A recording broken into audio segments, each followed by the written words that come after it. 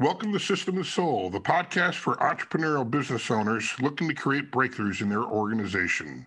I'm your host, Chris White, along with my co-host, Benj Miller.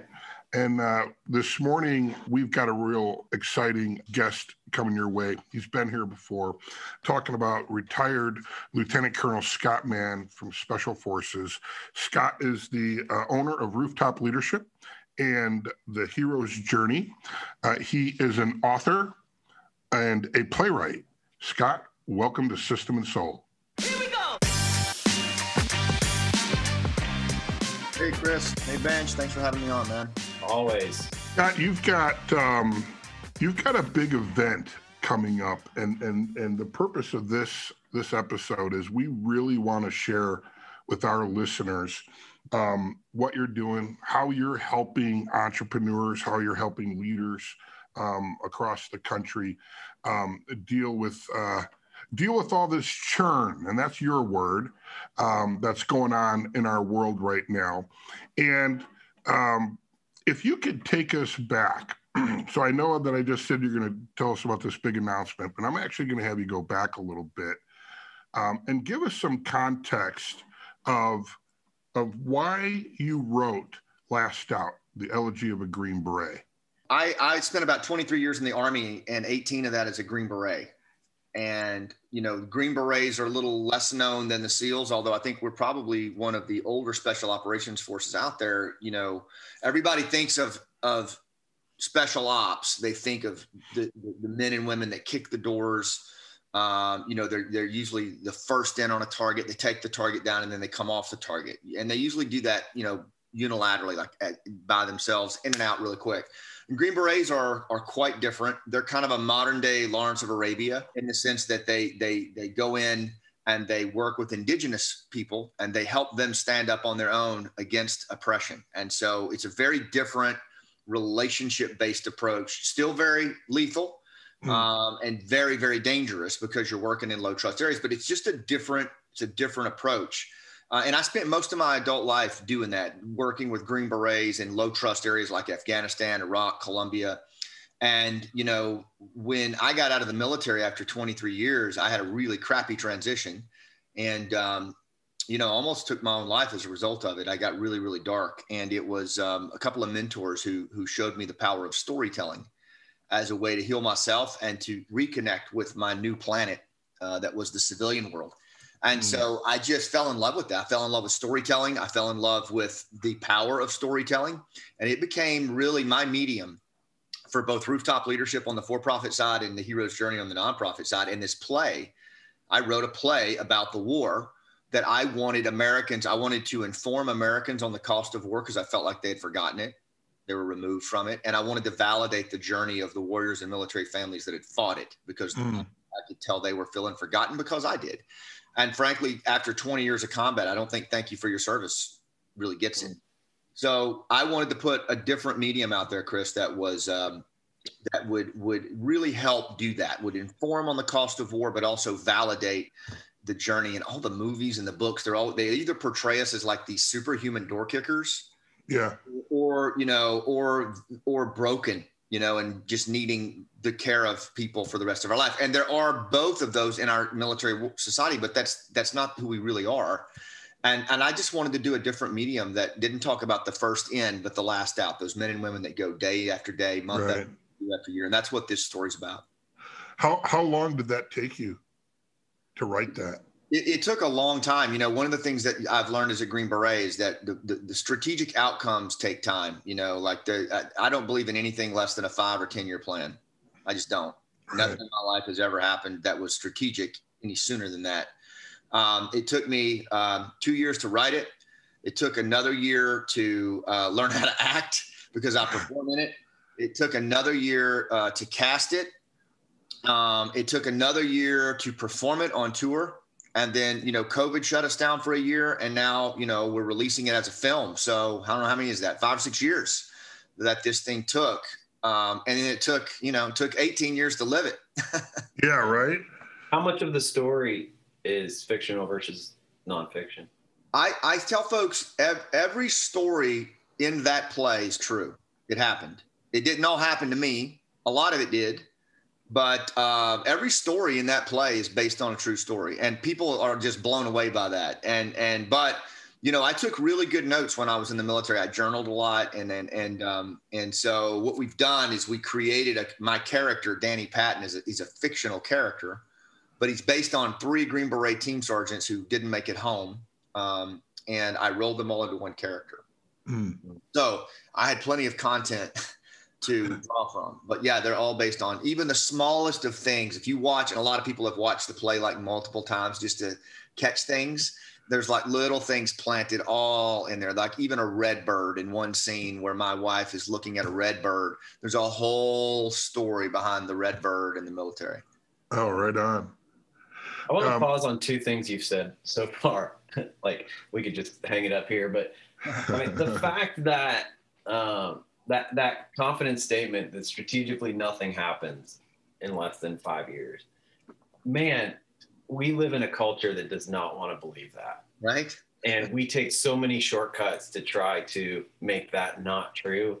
And I've seen it be true in my own life, and I still try and create plans that are going to happen in 18 months, and how do we get it done sooner? So that's a bold statement a lot of people need to hear. Here's one other observation. You talk about being in environments of low trust. If I was telling your story, I would have said they're hostile. And so I immediately went into some of these session rooms with our senior leadership teams, and some of them get hostile, but hostile is a different perspective than low trust. Can you dive into that? Because I think the distinction there is really profound. Wow. Yeah, that's a really good catch, man. Here's the thing, and I'll just, I'll take an outside industry perspective, but I think there's a universal singular to it when you go into a village in Afghanistan, I think that most elite forces, most combat forces, they go in there and they would use the word hostile because all of the indicators of what's around you seem hostile, right? I mean, you're sitting across from people who don't like you. They don't approve of your culture. They don't approve of you being there. All of them are holding a weapon, tickling the trigger with their index finger. It has a feel of just danger, right? Yeah. And the easy thing to do is to go, okay, this is a hostile situation. I'm going to go in ready for this hostile situation. So you go in, just as amped up as they are. Yeah. But you leave your body armor on. You don't take your body armor off. Your posture, and we're, humans, we give off signals way before we open our mouth, right? We're social creatures. We read friend or foe, and we thin slice that in nanoseconds. And so everything you're giving off is don't mess with me. And so what happens is humans mirror each other, and your emotional temperature goes into a sympathetic state. And now you're just both in the red. And as Ivan Terrell says in Human Givens, anger makes us stupid. So you don't have the ability in that moment to do anything strategic. The only thing you really have to do is to fight. And it's all fear-based and anger-based. So with special forces, we try to take a different approach. We try to look at it as, we need to understand before we got to meet them where they are, not where we want them to be. That's the first thing. We got to bring the emotional temperature down. We have to get them ready to listen, because our goal is to work with these people, not to fight them. Our goal is to work with them. So how do we do that? And that involves human engagement. And so it's how we think about the problem, and thinking about it as a low trust situation. How do we restore trust and bring it to a level where we see the pictures in their head related to pain and goals? And a lot of that storytelling, active listening. And unfortunately, sometimes you got to gun up. But most of the time in all my career, I can't remember a single situation where I was ever chased out of a meeting room or had to defend myself. Many entrepreneurial business leaders are overwhelmed, burnt out, and frustrated. They know they need to delegate to an assistant, but they don't think they can afford one, and they don't want the responsibility of managing one. At Delegate Solutions, we provide leaders with a different approach to admin support without the hassles of committing to an employee. We support clients remotely in as little as 1 to 2 hours per day, all the way through to full time. We provide delegation coaching to help you figure out what and how to delegate strategically. Our team of thinkers and doers join forces to get things done, so you're free to focus on what you do best. Learn more about how we can help by visiting www.delegatesolutions.com.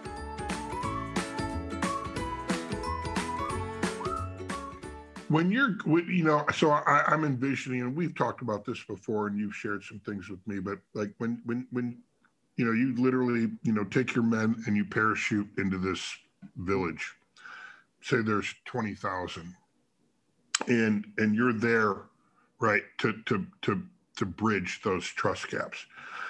How long would you're going in to create relationships, but do you have the timeline? It should be 6 months. It should be 3 months. Like, how long does it, using that skill set, how long does it take? That's a great question. While I'm thinking about it too, Benj, to your question, there's actually a scene in the play where what you're talking about actually happens. My character loses one of his best friends, and it flashes to a scene where he has to sit across from the elder who everybody knows was in on it, but he's got to work with this elder, and he needs this elder to help fight the Taliban. And so it's a meeting between these two rams. And it says everything that we're talking about. And he has to fight through the design. He even in the film, I'll give a little bit away. Danny even has his hand on his pistol when he walks up and the elder tells him to sit. He's trying to decide in that moment whether to smoke him or to have a shura with him. And he ends up choosing the latter. But I think it's the physicality, and it's that you see that's like how he's having to fight through this urge. And I think that's what we're dealing with today, right? Like, we're having to fight through that at every turn. That's what people are surrendering to it. They're surrendering to the anger and that piece. And the problem with that is anger makes us stupid. But to Chris, to your question, the speed of trust is a weird thing. I think we have this notion in our mind that trust takes a long time. And in some ways I agree with that. In some ways I don't. I think it takes a long time if you're mostly worried about your agenda, right? It takes, if you are truly in a position and in a mindset to serve other people and to create an environment where people can stand up on their own, for example, and you are going to be a supporting effort to that, you can accelerate trust. There's ways to accelerate trust. And, what we always did was we understood that it's going to move at the pace of the population. So, one of my favorite sayings is, I have time. When everybody else is running around, I just say literally slowly, I have time. Like, I will not be rushed. Because I've just seen what happens when I rush, and I've seen what happens when I focus on the other party. So, but it's interesting when you approach it that way and you really just like come at it with discovery and curiosity, and the other party senses that you're really trying to get a picture in their head of their goals, and they know that, it actually goes faster. That things actually move faster. That old saying, sometimes you have to slow down to speed up. I think that's true. And the more that we can focus on the other party, the more that we can focus on their goals and what they need and what their pain is, the faster we can move and influence. Scott, this is so off topic, but I've got to ask you about it because I have a feeling you're going to have an insight for me. As we look at this country that you fought and served for, the divide, we're being pushed to the sides so rapidly. And I don't see that going anywhere positive. It seems like one of these areas like you're talking about that's super low trust because we're only worried about our agenda, our platform, what and the fear of what we're going to actually lose by what we see on the other side's agenda. If you could wave a magic wand, how would we fix this in America? How would we actually create a little bit of unity? That's a great question. I think about that a lot, and I talk about that a lot because I believe, first of all, that what's happening in our country right now, we are on a path of societal collapse and violence if we don't get a handle on this. I mean, and I never thought I would say that. I've been talking about distrust in America for a while, but in the last year or two, I've seen indicators that show me that we're actually in many ways very similar to some of the low trust places I worked in. Like, we've evolved socially in that direction. And one of the primary phrases I use to describe it right now is shadow tribalism. There's this shadow tribalism that's settling on our country right now, where in groups and out groups are competing for resources and status more so than they are unified under a bridging vision, whether that's democracy or out of many come one, a pluribus unum. All of those have subsided. And now we have overt in-group, out-group behavior where groups are literally fighting each other for status and resources, which is the most primal behavior on the planet. Like every mammal on the planet does it. And it is extremely destructive for a society. You're actually going backward. And it's all fear-based, right? Because fear and anger, that's what we go into this trance-like state as humans when we get afraid. And our leaders, unfortunately, have actually fomented this in so many ways. And by our leaders, I'll be more specific. I believe political leaders, I believe media for sure, and even to some degrees, institutions in corporate America have surrendered to this notion that we should be bridging and connecting.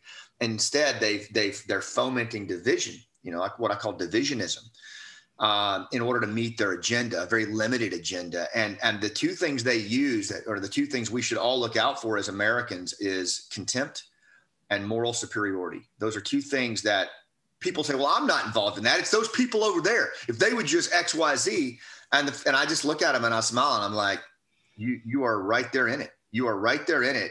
If you are, if you are showing contempt for someone that you would normally reserve for an enemy, right? Or if you're speaking in a whisper with moral superiority of another human being, you are part of that shadow tribalism. You have been sucked into a churn that is very destructive. And the problem with it, Benj, is we've got to stop giving our agency away to amateur leaders. We're for example, we're assigning meaning to politics. In the modern world, to assign meaning to politics, or worse, to a politician, is an amateurish move, right? Because you're giving all your power away to an individual who's not going to make your life better. In fact, their agenda is something radically different than what you're giving them the power to do. And you're surrendering your own agency in your life. What I tell people in my tribe is, when's the last time a politician waltzed in and really made your life better, right? When did they actually make your life where you look around and you go, you know what? I'm better for this. Like my family's better. And, I think that that's the big thing, is we've got to stop giving our agency, our power away to politicians and other leaders who are practicing divisionism, regardless of their party, regardless of, whether they're a conservative or a liberal, mask or no mask. If they are dividing Americans as a way to advance their agenda, I'm not going to stand with them. Our government, our politicians, our corporate leaders, these are all people leading, right? Well, who the hell's coming to help us then? That's my thing. Nobody's coming, man. I think that's kind of our rally cry at Rooftop is nobody's coming. I mean, like if we're waiting right now for some leader to come riding over the hill, on the white horse or dark horse or whatever you want to call it, to rescue us, they're not coming. They're just not. There's not that. That's not going to happen. And that's part of the problem, is we're giving our own agency away. And we're investing our power in leaders who have no interest in any kind of bridging trust or social capital or individualism rightly understood or a sense of community. You don't see that. When's the last time, you heard a politician or someone talk about really, actually, either deep-seated principles or values of this country or connecting beyond one's in-group? Like, you just don't hear it. And I think that's the first step we have to do, Benj, is we have to recognize that leadership actually, and I saw this as a Green Beret day in and day out, you can have really strategic effects as a leader if you just recognize that you're one of the ones that has to step into the arena and do it. And you got to start locally. You got to embody what it looks like. and build your own tribe, build your own community. And then it's surprising how many other people you look around are on that rooftop with you doing the same thing. Yeah. So I can get sucked into the shadow tribalism because maybe not so much giving away my agency, but the shadow tribalism, I can get sucked into that because I feel like I'm so principled when there's things out there that don't make sense to me. I just get like fired up, right? What's my first step? I confess that because I know that there's a lot of other people that feel the same way, right? Especially when you're talking to a bunch of business leaders who have invested so much and you get these little twinges of what feel like socialism and we're going to move, the government creates the value in the communities and, we're going to keep taxing the people that actually produce that value to a higher and higher degrees. Like people react to that, right? And I'm susceptible to that. What should be my go-to mechanism when I start to feel that rise up in me? Okay, yeah, let's unpack it. I mean, because I think that's a fair question, right? Hey, look, I just have a podcast to get free therapy, so go for it. Okay. Same, me too. And I feel the same way. And what I try to tell people is, so when I hear and I see the visceral reaction sometimes people have to that, and I look, Green Berets, we have to go into these places where, again, we're working with people or trying to work with people who at times have attacked us, who have killed our friends, who have practiced, actions against us, right? Or at the very least can't stand the ground we walk on and would happily turn the other way, if a hole was being dug in the road in front of us and they saw it. So let me just be clear on that. And the other thing I want to, so if people are like, oh, it's this kumbaya shit, let me just be clear. Green Berets post 9/11 lost more killed in action doing this work than all other special operation forces combined, right? So like, I'm not, if I thought smoking somebody in the face or straight up coercion was the way to advance a greater society or a greater outcome, I'd be honest about it and I'd say, right? But I've seen unleashed, straight up, full on coercion where if you want to draw down on a dude, go for it. And I've done it, And so there's a difference, Benj, I believe, between principled stance or what I call red lines and anger as a default. And this is what we had to work through all the time and help each other with in special forces was because the tendency is because we're emotional creatures. We're meaning-seeking, emotional, social creatures. And so we navigate the world. Emotion is how we take action, right? We don't logically think about something. We feel something first, and then we use logic to justify doing it or not doing it. But we've already decided emotionally. That's how we navigate the world. And fear is a primary emotion, and anger is a secondary emotion. And the problem is if you stay in fear long enough, and fear could be, you could look at an advance of socialism, and that's fear because it invokes a form of scarcity. It invokes aspects of status and societal psychological safety, right? The amygdala fires. And if you stay in fear long enough, it always gives way to the secondary emotion of anger. And then when we go to anger, that's when our aperture, the body, emotions are nothing more than the body demanding an action. It's a physiological need, right? So it's a demand for an action. And fear is to fight or to run or to flee, and anger is to fight.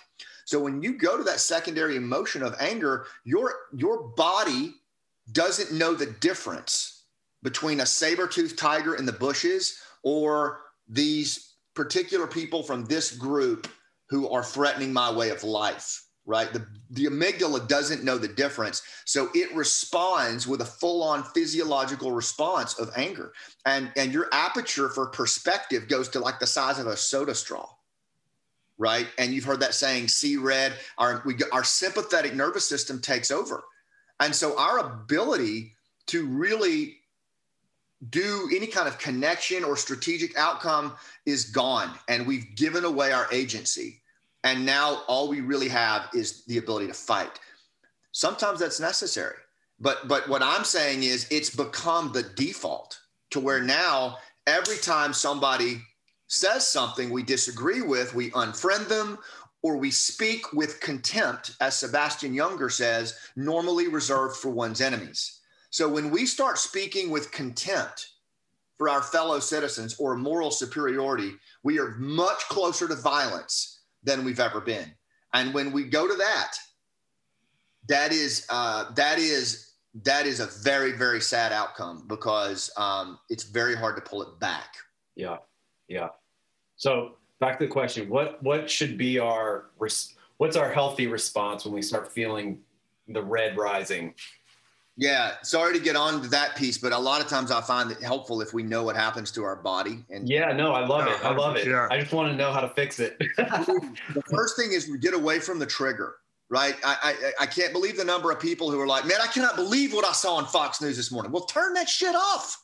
Turn it off. It's not helping you. 24-hour news cycle. I've been on 24. I was on 24-hour news cycle for almost 3 years as a terrorism analyst. I've seen all of it. CNN, Fox News, MSNBC. I see what happens behind the camera. It's a trap, just like social media. If you're getting triggered, turn it off. Just turn it off, because it's not helping you, right? It's triggering your amygdala that there's danger, right? And it's sending you into a sympathetic state. So stop anything that triggers you, stop it. Like, that's the first thing I say. Get away from the trigger. And you can on most of it. The second thing is, when you find yourself getting triggered, is you want to get back down to a parasympathetic, unless you're in danger, right? Or unless you're really going to hit someone with an axe handle, like, get yourself to a parasympathetic state as fast as you can, right? And so get away from the trigger. The three things I say that get you into a parasympathetic state really fast, and I would have to do this like in high emotion engagements and stuff. First thing, feel your feet on the floor. Notice your feet on the floor, right? Then do 3 lower belly breaths, where you expand your belly. And you can do this through your nose. Expand your belly on the inhale, and then just kind of squeeze belly to spine on the exhale. Like that, right? And you do 3 of those, 3 to 5, and you'll start to come down. And then the third thing is just find 3 new things in the room. Find 3 new things and look at 3 new things in the room. It could be on the other party. It could be a picture on the wall, but find 3 new things in the room and just repeat that until you are present. What does the 3 new things do? It takes because see, humans, our cognitive control, our focus is about 1 step above a primate. And so when we get angry or afraid, we go into a trance-like state that is necessary for us to do what we're going to have to do next, which is, advance on somebody or say things we would normally not say. So we go inside ourselves into this survival mode. You probably know this when you get angry. You like everything else kind of like disappears. And you're like in this trance-like state where you do things that you normally wouldn't do when you're calm, right? So focusing on 3 new things will bring you back. It will bring you out of that trance-like state and back into, being in the room, holding space, and able to actually have agency on what your next move is. Maybe your next move is to do something or to say something, but guess what? You're much better suited to do that if you can bring yourself out of that trance-like state of just reactionary anger. You'll be much more thoughtful about what you say, and maybe even say something that you won't regret. I'm reminded of one of the very first things I heard my coach say that I will never forget. And he almost said it in passing, like under his breath. But he said, when people speak, it's either goal achieving or anxiety relieving. And if we can have that perspective when people are speaking, then we can get underneath the intention of what's coming out of their mouth. And are they just relieving their own anxiety about something, or are they trying to achieve something here from a healthy aspect? And then we can do it for ourselves too, because we're subject to it as well, right? Is what's about to come out of my mouth, is that me relieving my anxiety, or am I trying to is there a goal there that I'm trying to achieve in a healthy aspect? And I've always loved that paradigm. And what you're doing is having us take that moment to figure that out. And the other thing too is in that moment is to try to meet the other party where they are, not where you want them to be. And that's a very difficult thing to do. It sounds great, but when you're emotional or you're angry or you don't like what you've heard, then it's really like, screw that, man. I'm not doing that. But the reality is, if the leaders that, particularly now, who are able to do that are actually going to have the best chance of influence. And here's why. Because just like when me sitting across from that tribal elder, in that moment, does that person want to take me out? Yeah, he does. But do I even know that, 2 months ago, a B-1 bomber dropped a bomb on his compound and killed his nephew? What? Yeah. That happened all the time. And all of a sudden it's like, whoa, well, that wasn't on my watch. That was on, no, man, that's not how it goes. And the reality is, most people in our country today have run a lot of miles. They've been scuffed up. They've got their own journey. And until we have a sense of at least what their pain is and what their goals are, why would we even assume any level of moral superiority over them, or that we've got it figured out, right? And I'm not saying we don't have principles and red lines. We do. But how can we even begin to have a conversation around that if we don't have a sense of the pictures in their head? And if we'll do that, there's a good chance they're not trained. They're going to show up emotional, and you can actually bring their emotional temperature down through. And that's what we found ourselves having to do all the time as Green Berets was, I've got to own that room. I have to own that room. Nobody else is trained like me. No one else is going to do this. Nobody's coming, right? So I've got to assess the emotional temperature in the room. I've got to get clarity on the pictures in their head. I've got to ask thoughtful, open-ended questions and shut my mouth and ask follow-on questions. Tell me more about that. And in doing so, human nature, I will bring the emotional temperature out of that room down. And at some point, they're going to be ready to listen to what I have to say. Mm. Stop. We were supposed to talk about storytelling. This is, though.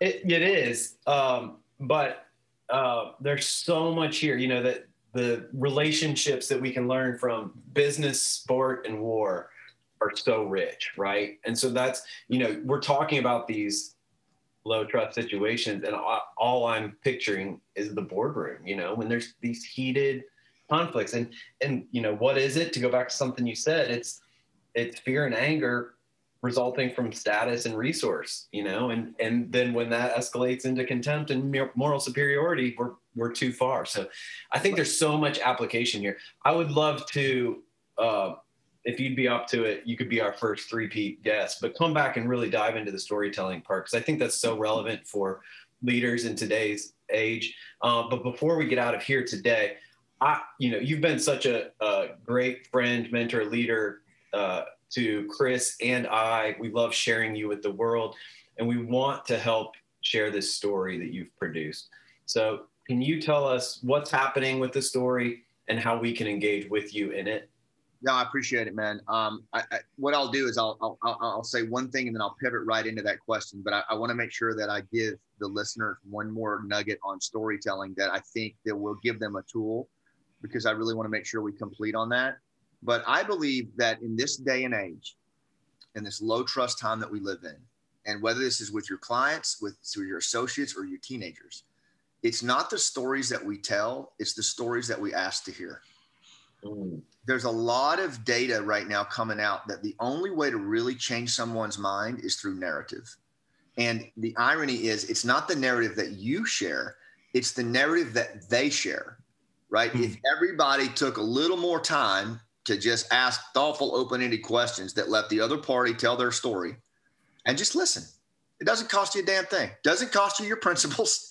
Doesn't do any of that, right? And so I just throw that out there. Give it a try. Give it a try in a fairly benign environment. Try it with your kid. Try it with your spouse.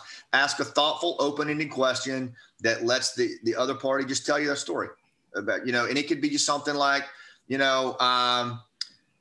I'll give you one. My teenage son, Braden, doesn't want to talk to me. Like, he thinks he knows everything. He's a great kid, but he doesn't want dad, hitting him up at the dinner table. So you know what I do? I ask this question. Hey, who pissed you off the most today? Tell me about it. And he's like, let me tell you. And he's and all I got to do is listen, man. And pretty soon, he's like, yeah, you want to go shoot ball? I'm like, yeah, let's go. And it's not rocket science, but it is sorely needed right now. And if you just try it and see, storytelling is about listening more than telling stories. Yeah. pivoting into Last Out, we took this play on tour for a year, and we did 16 cities. It's an all veteran cast. And military family members. It's a story about modern war told by people who lived it. And it's straight up storytelling, man. That's what people really get excited about. Like, there's no gee whiz props. We have a wall of honor behind us, which is like a multi-shelf thing with trinkets on it, and then actors blocks, and that's it. We co-create the story with the audience. And we play multiple characters, but the plot line basically is my character, Danny Patton, is a Green Beret, and he is killed in the first scene, fighting the longest war in American history, killed in the first scene. And he wants to ascend to the warrior resting place of Valhalla, but he's holding on to something, and he can't let go. So he's stuck in between his living room and his fire base. That's purgatory for him.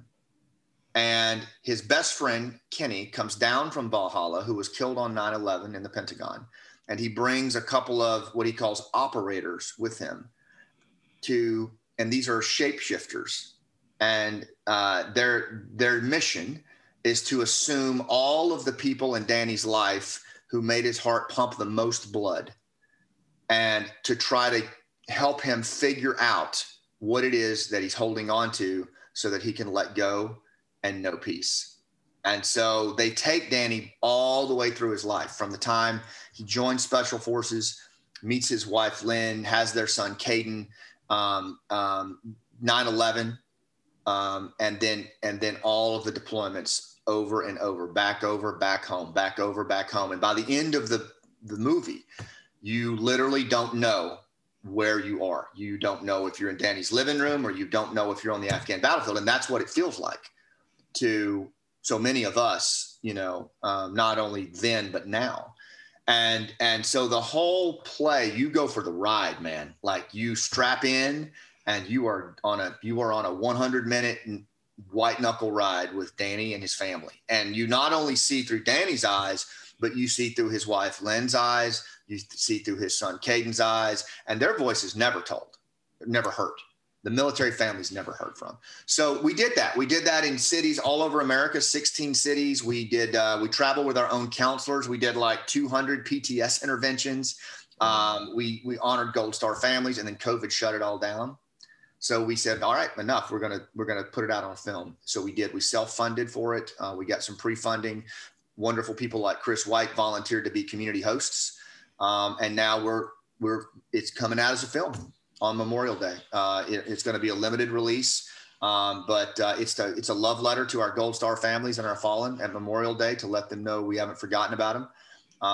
It's going to help remind Americans of the cost of war, and it's going to remind our veterans and our families that we hadn't forgotten about them. So it's coming out. We were looking for people to volunteer to be community hosts. We're asking them each host would raise $5,000, spread the word about the play, and host a virtual watch party on Memorial Day. That's it. And it's going to be quite an event. We're really excited about it. People are already getting fired up about it. Nice. Where do we go to sign up? I know that there's some people in our tribe that are going to join you on this. Yeah, absolutely. So there's a couple of places that you can go. If you go to lastoutfilm.com, you can, or lastoutplay.com. There's a button right there. It just says become a host. And it's so simple. And like Chris will tell you, it's already a growing community of hosts. We do Zoom calls with the cast, and we talk about production, and you get to see all the behind the scenes stuff. It's really a lot of fun. And we're kind of breaking all the rules of filmmaking, and we're just doing it our way, like we did with the play. We went 28,000 miles in a U-Haul with the play. 2 combat veterans from Iraq drove our equipment van. And the other thing I'll just say this is, a lot of people, when they think about the film, they're like, oh, isn't that cute? A little after school special from the veterans, and people don't realize, like, we bring it, man. We trained for years as actors on this, and we've lived it. So it's not an after school special. You're gonna go for the ride with us. You feel it in your chest cavity. Is there a rating to the film, Scott? Yeah, it's got it's definitely like probably what is it? The 17 one? It's like NC-17. Language is rough. We talk like soldiers, right? So I didn't pull any of that out. That it's mostly language. There is some content, and a lot of veterans are like, "Wow, man. Well, am I going to get triggered?" I don't know. I mean, I got triggered performing it at times, but triggering simply means that you are bumping up against a memory that needs processing. A lot of what you go through in the film is healthy. We have counselors on call. But the experience, and we've had thousands of veterans see it and military family members, they loved it. They went for the ride and they was like, yep, that was my life up there. And so the experience has been very, very profound. Scott, thanks for being with us. We're going to get you back, dive deeper into storytelling between now and then. Everybody go to lastoutplay.com and let's join this. I think this is powerful for our own self and maybe even for the healing of our country. So, Scott, thank you. Hey, Benj, thanks for having me on, man.